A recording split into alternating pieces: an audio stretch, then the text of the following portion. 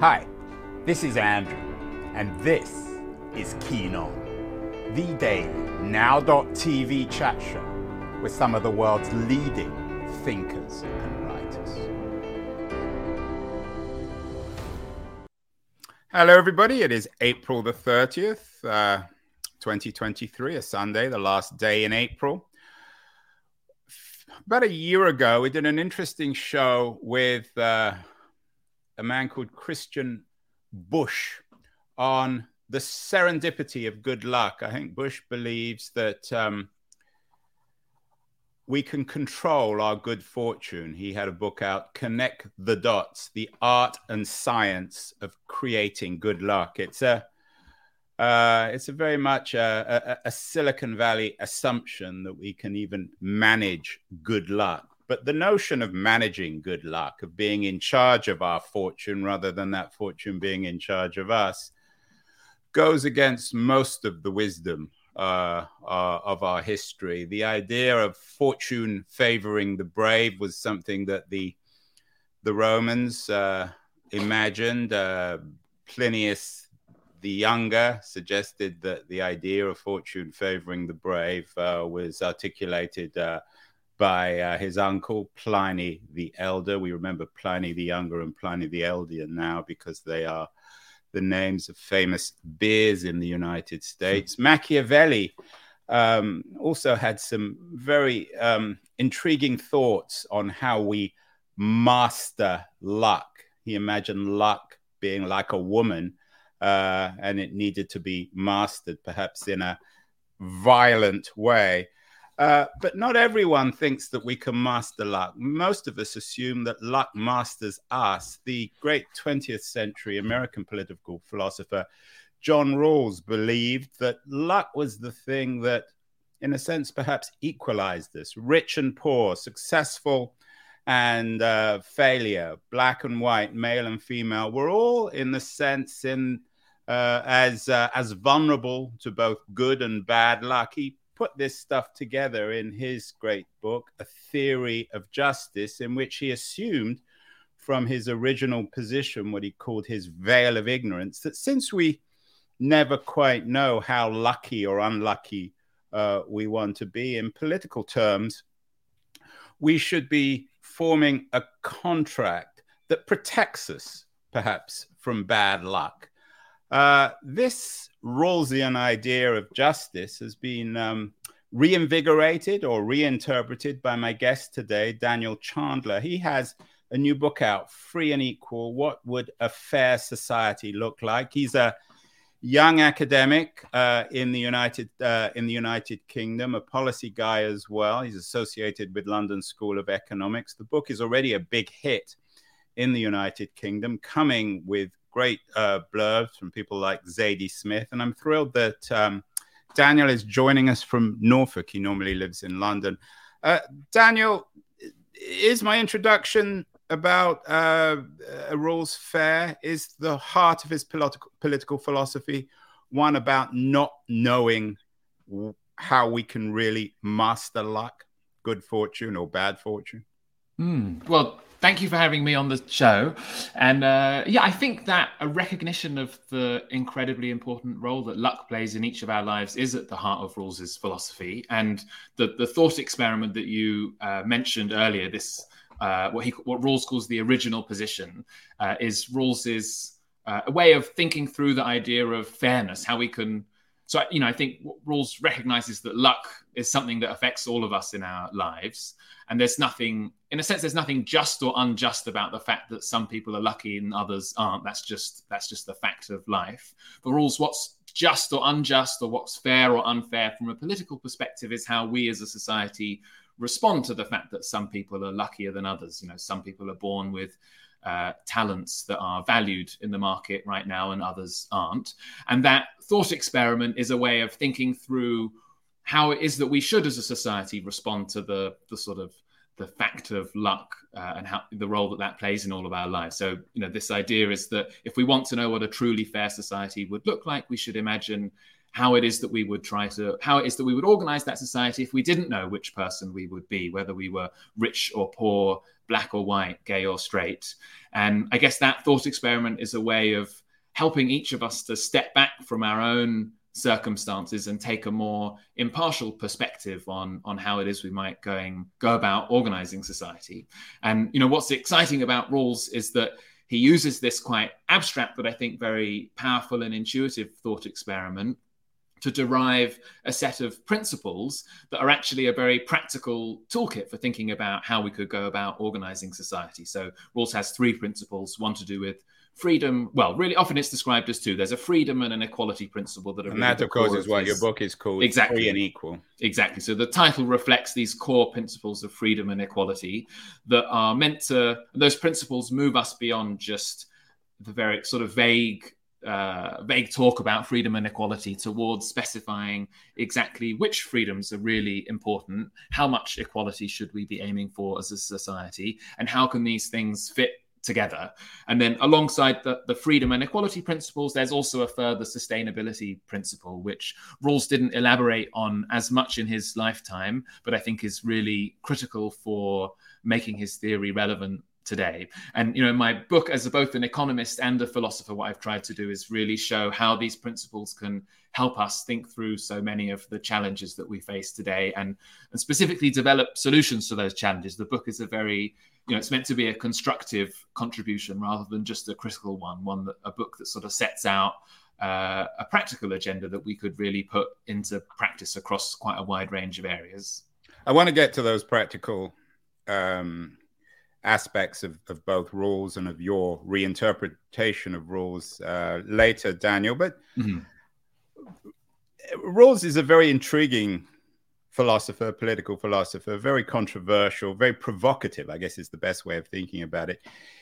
You suggest, or he suggests, that we are all rational, and if we could be reasonable, we would understand that ill fortune could affect us as possibly as anybody else, as our neighbor. How far back does he go? Because how can we... does he suggest that we sort of reason almost from the womb? Because once we come out, our good or bad fortune in terms of our socioeconomic status, our gender, the color of our skin, all that becomes fairly self-evident. So I think what Rawls... I think you're right. At the heart of Rawls's conception of human nature is that we all have 2 basic capacities: a capacity for rationality, for thinking about what it is we want from life and how to go about achieving it, and then a capacity to be reasonable, to a desire to live with other people on terms that everybody can accept as fair. And I think particularly on the second, on our capacity to be reasonable, I think Rawls recognizes that capacity is a product of our circumstances. It's something, it maybe has evolutionary roots in our psychology, but it's also very significantly shaped by our experiences when we're young. And in fact, there's a big part of Rawls's great book. So his sort of magnum opus was called A Theory of Justice, and that was published in 1971. And I think the third part of that book has quite a substantial discussion of moral psychology and how it is that we might how it is that humans might develop this capacity for reasonableness, first through interactions with parents, then through interactions with a wider community. And so, there's a sophisticated account of human psychology and development that actually is sort of hidden in the theory that I think has often been overlooked. I think people often go straight to the thought experiment that we've discussed and sometimes suggest that this idea that we should imagine society as if we didn't know who we were suggests a kind of model of humans that's sort of stripped of all of our normal psychology. And I think that's not fair. And Rawls has a realistic account of human psychology, and that thought experiment is not meant to represent the way that we go about thinking in our daily lives. It's a thought experiment to help us think through a very specific problem. Yeah. Is there a sort of a Rawlsian analysis of Rawlsianism? Why is it that this way of thinking, his veil of ignorance, his theory of justice, attracts people like yourself. You studied at Harvard, people living in Cambridge, Massachusetts, and North London and New York, the coastal elites. What is it about this idea that makes rules so popular? I wonder whether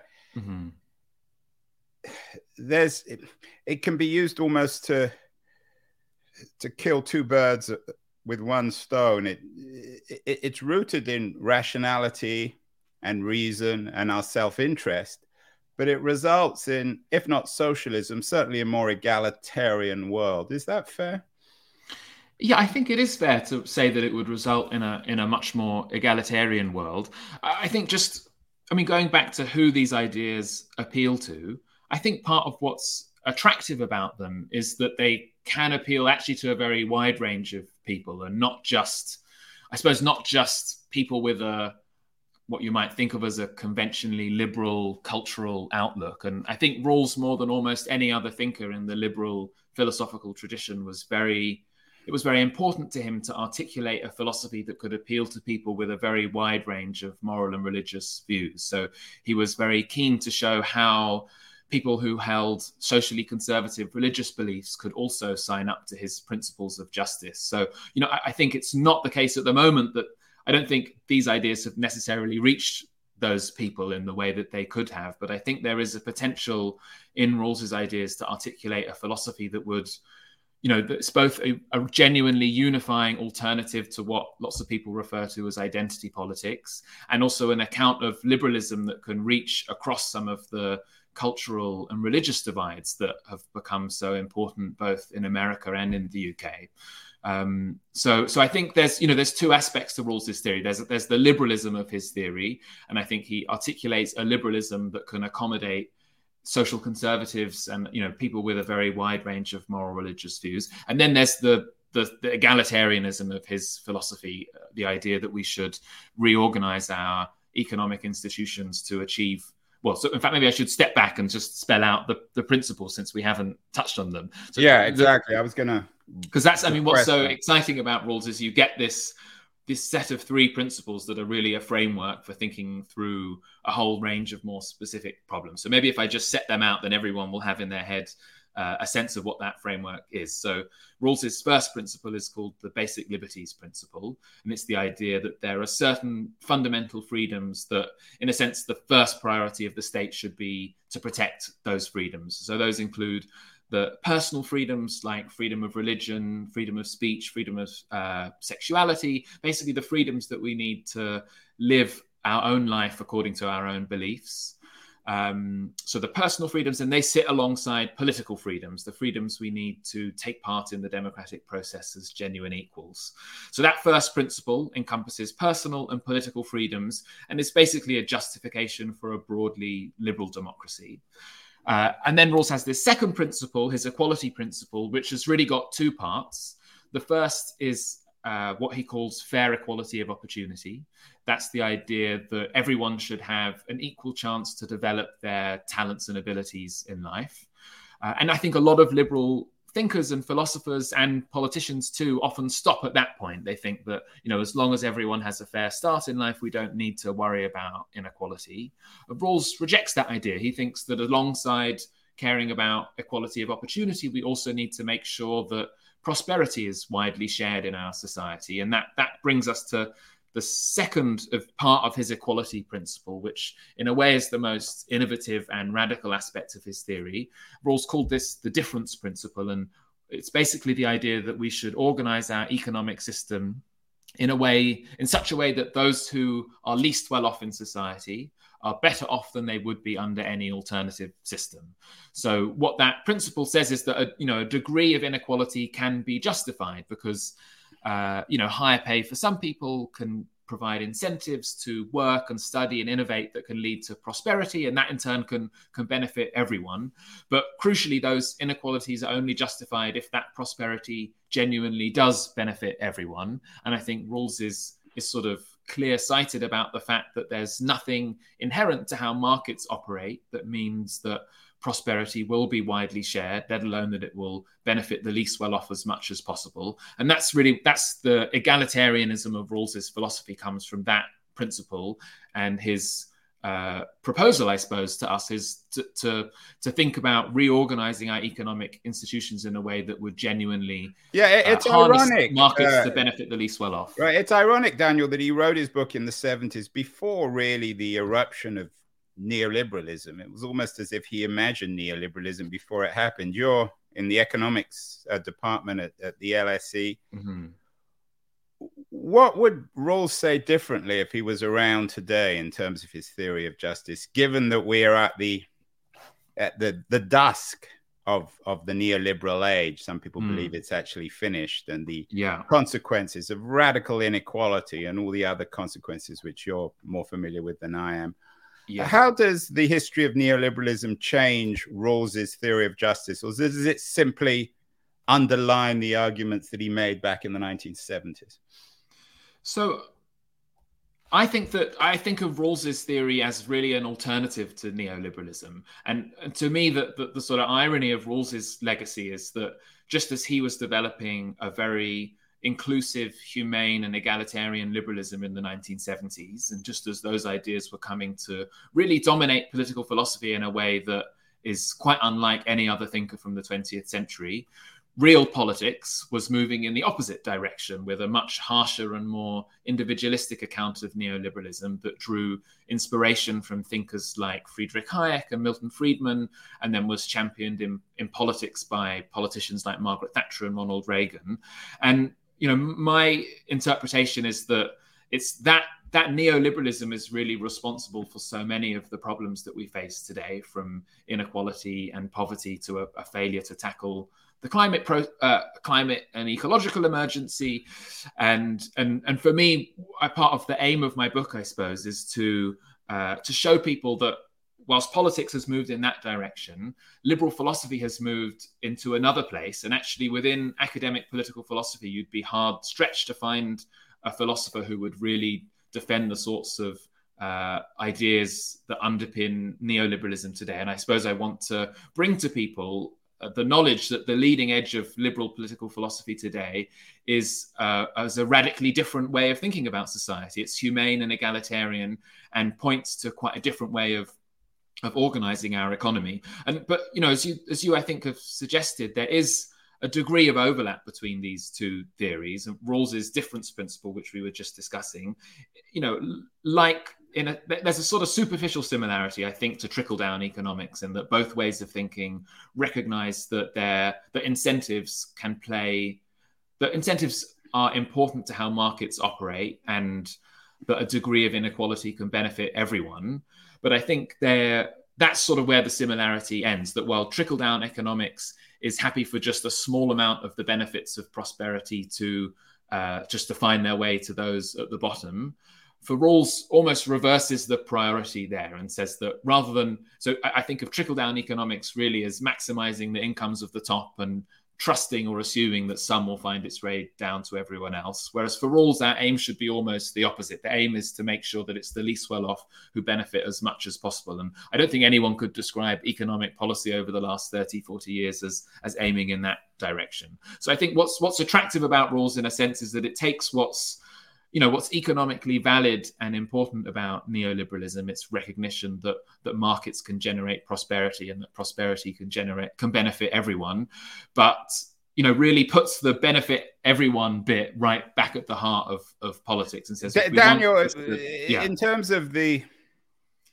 intellectual history of all this, is Rawls, do you think, a new chapter, rejection of traditional Keynesian thinking?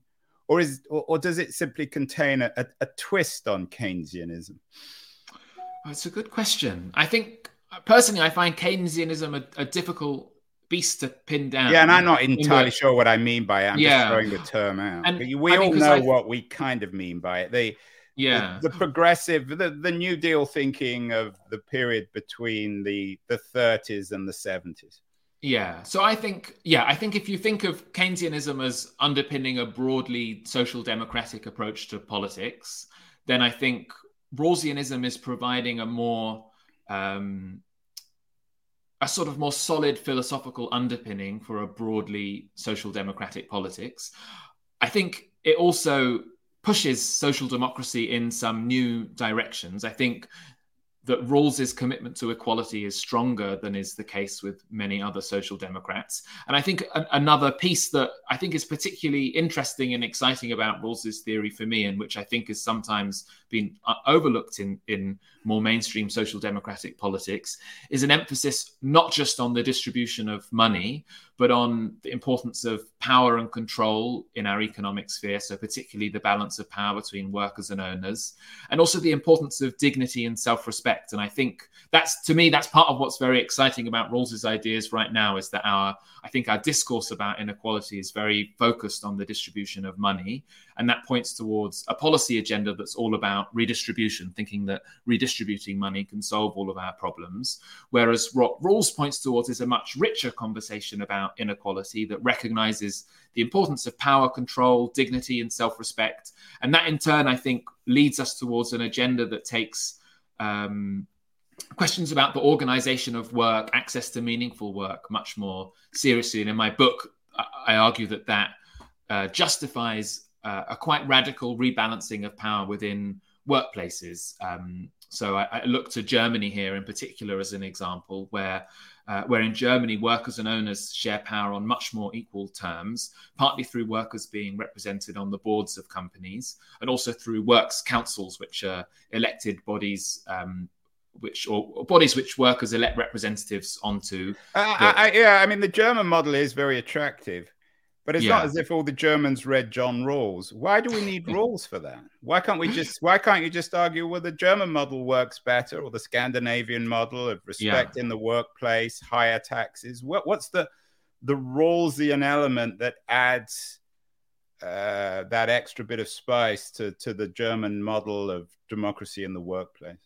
Yeah, I think what Rawls adds to all of this is a framework for bringing together a whole load of policy ideas that might be good. So I think we can look around the world to the German model of co-management, or to trials with universal basic income around the world. Right, we've done a lot of shows on UBI. So I think it's easy-ish at the moment to point to lots and lots of policies around the world that might be attractive in their own right. And I think what's missing is a coherent philosophy that can underpin all of those ideas and bring them together into something coherent. And I think that's very important politically.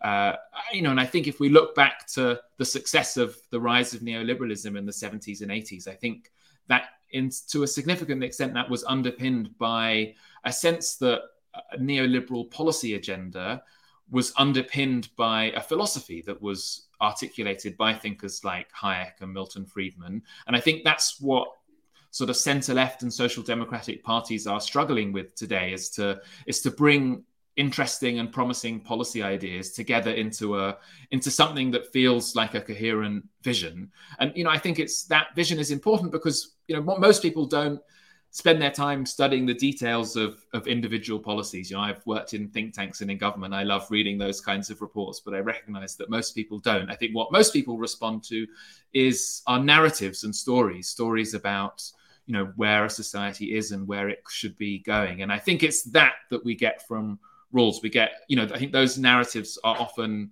moral narratives at their core.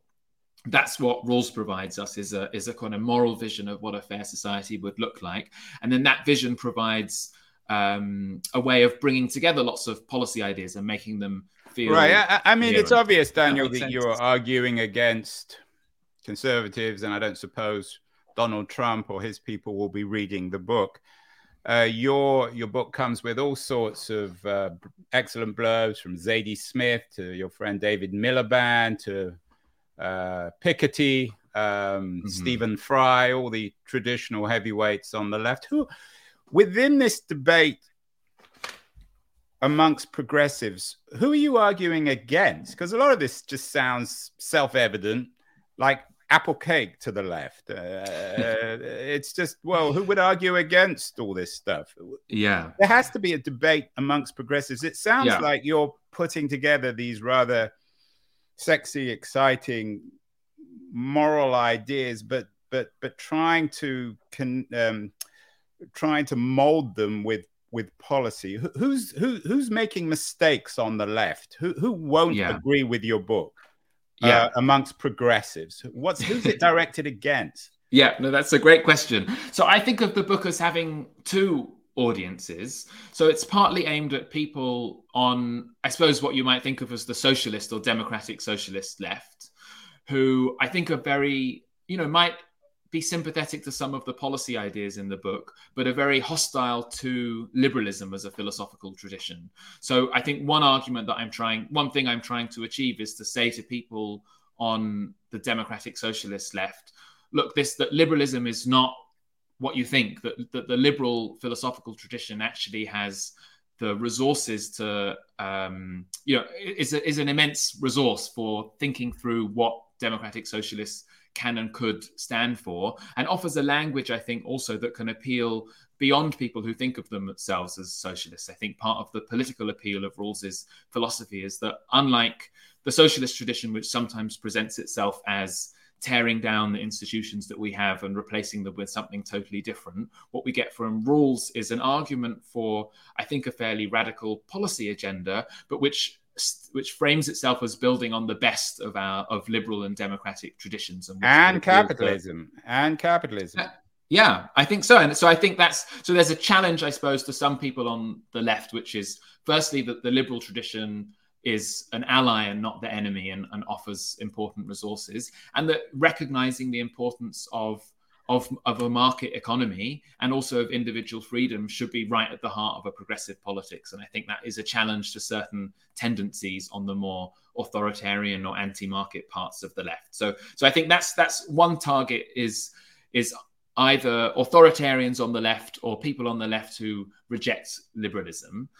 Then I think the book is also, though, aimed at people who are comfortable with maybe describing themselves as liberals, think of themselves as defenders of liberal democracy, but tend to sort of advocate a policy or political agenda that is more or less a defense of the status quo. And I think that's a fair description of most people who describe themselves as liberals today in the political domain, tend to be more or less happy with the way that things are. Maybe they're worried about the crisis of liberal democracy. They recognize that a degree of change is necessary more or less to maintain stability.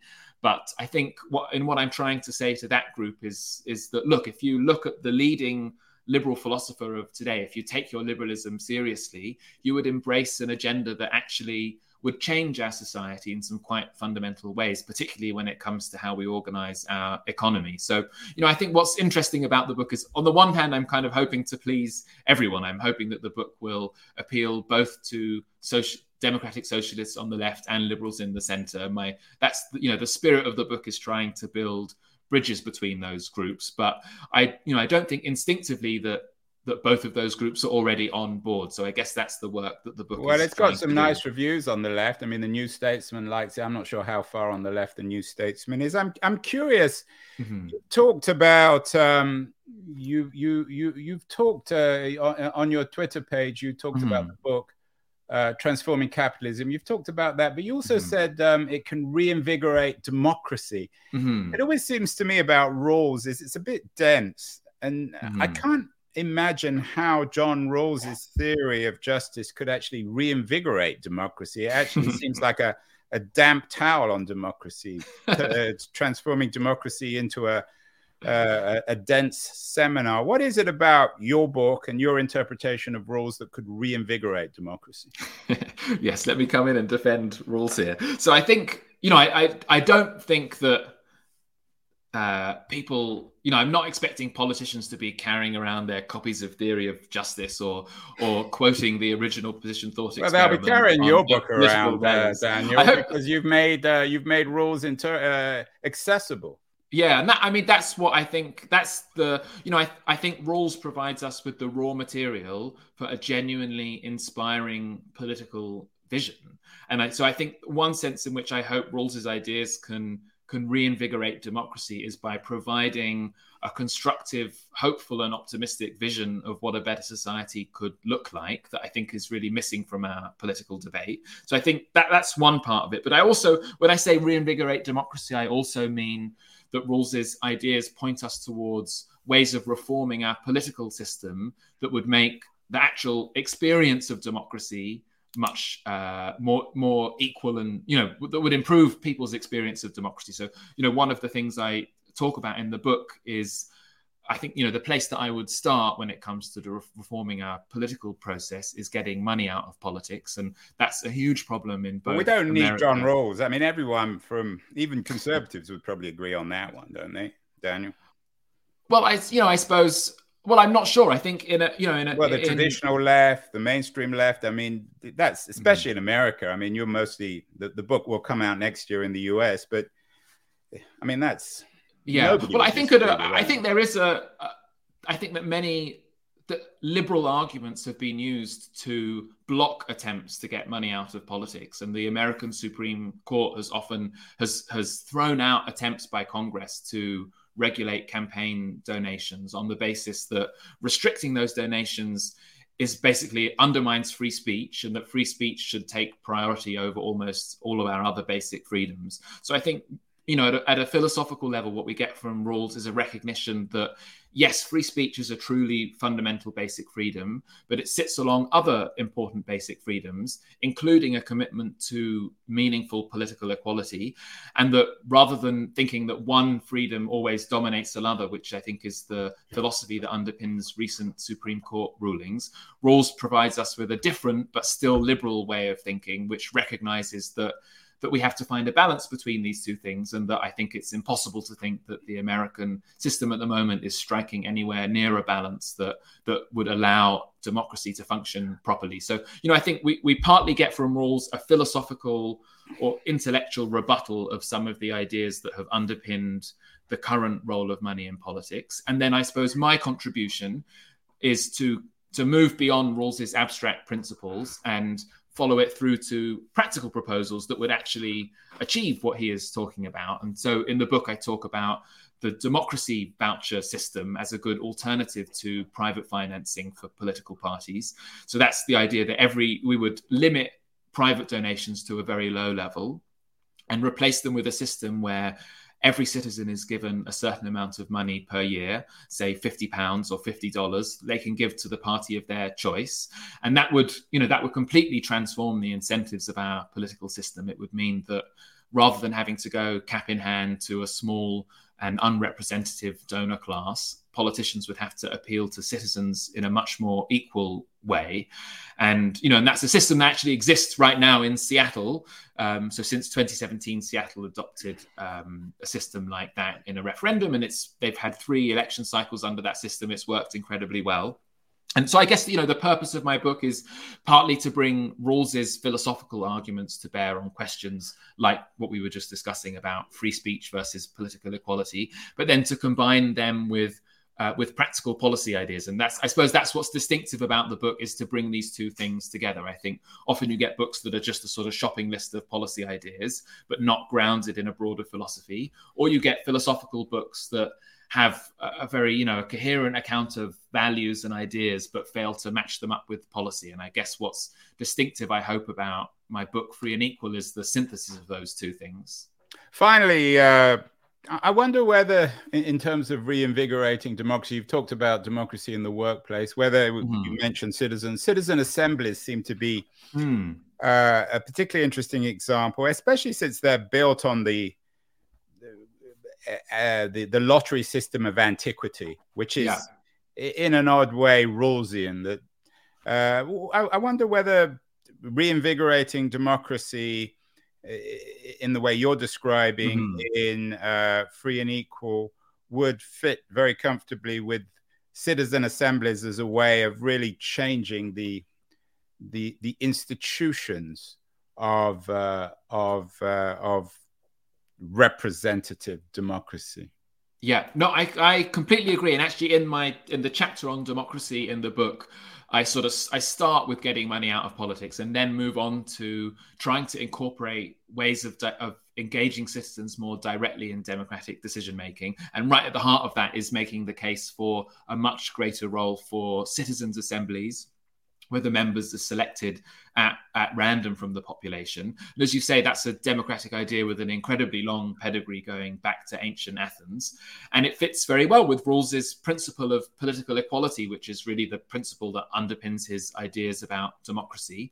I think there's some debate about, some people have argued that that system should replace elections. I don't think that's the right way to go. The way I think is that what we need is almost a mixed, you could think of as a mixed democracy, in the same way that we talk about a mixed economy that combines both public and private ownership. I think a mixed democracy that combines elections and representative democracy with forms of direct participation is much more likely to get us towards genuine political equality. And it would remind people of luck and of fate, which is, I think, essential. If Rawls is to be more universally accepted, most people will say, well, I made my own fate, especially in the United States. But with these sorts of initiatives, lottery systems of one kind or another, the same should probably be true for universities. I know in some European countries, university places are determined by lottery.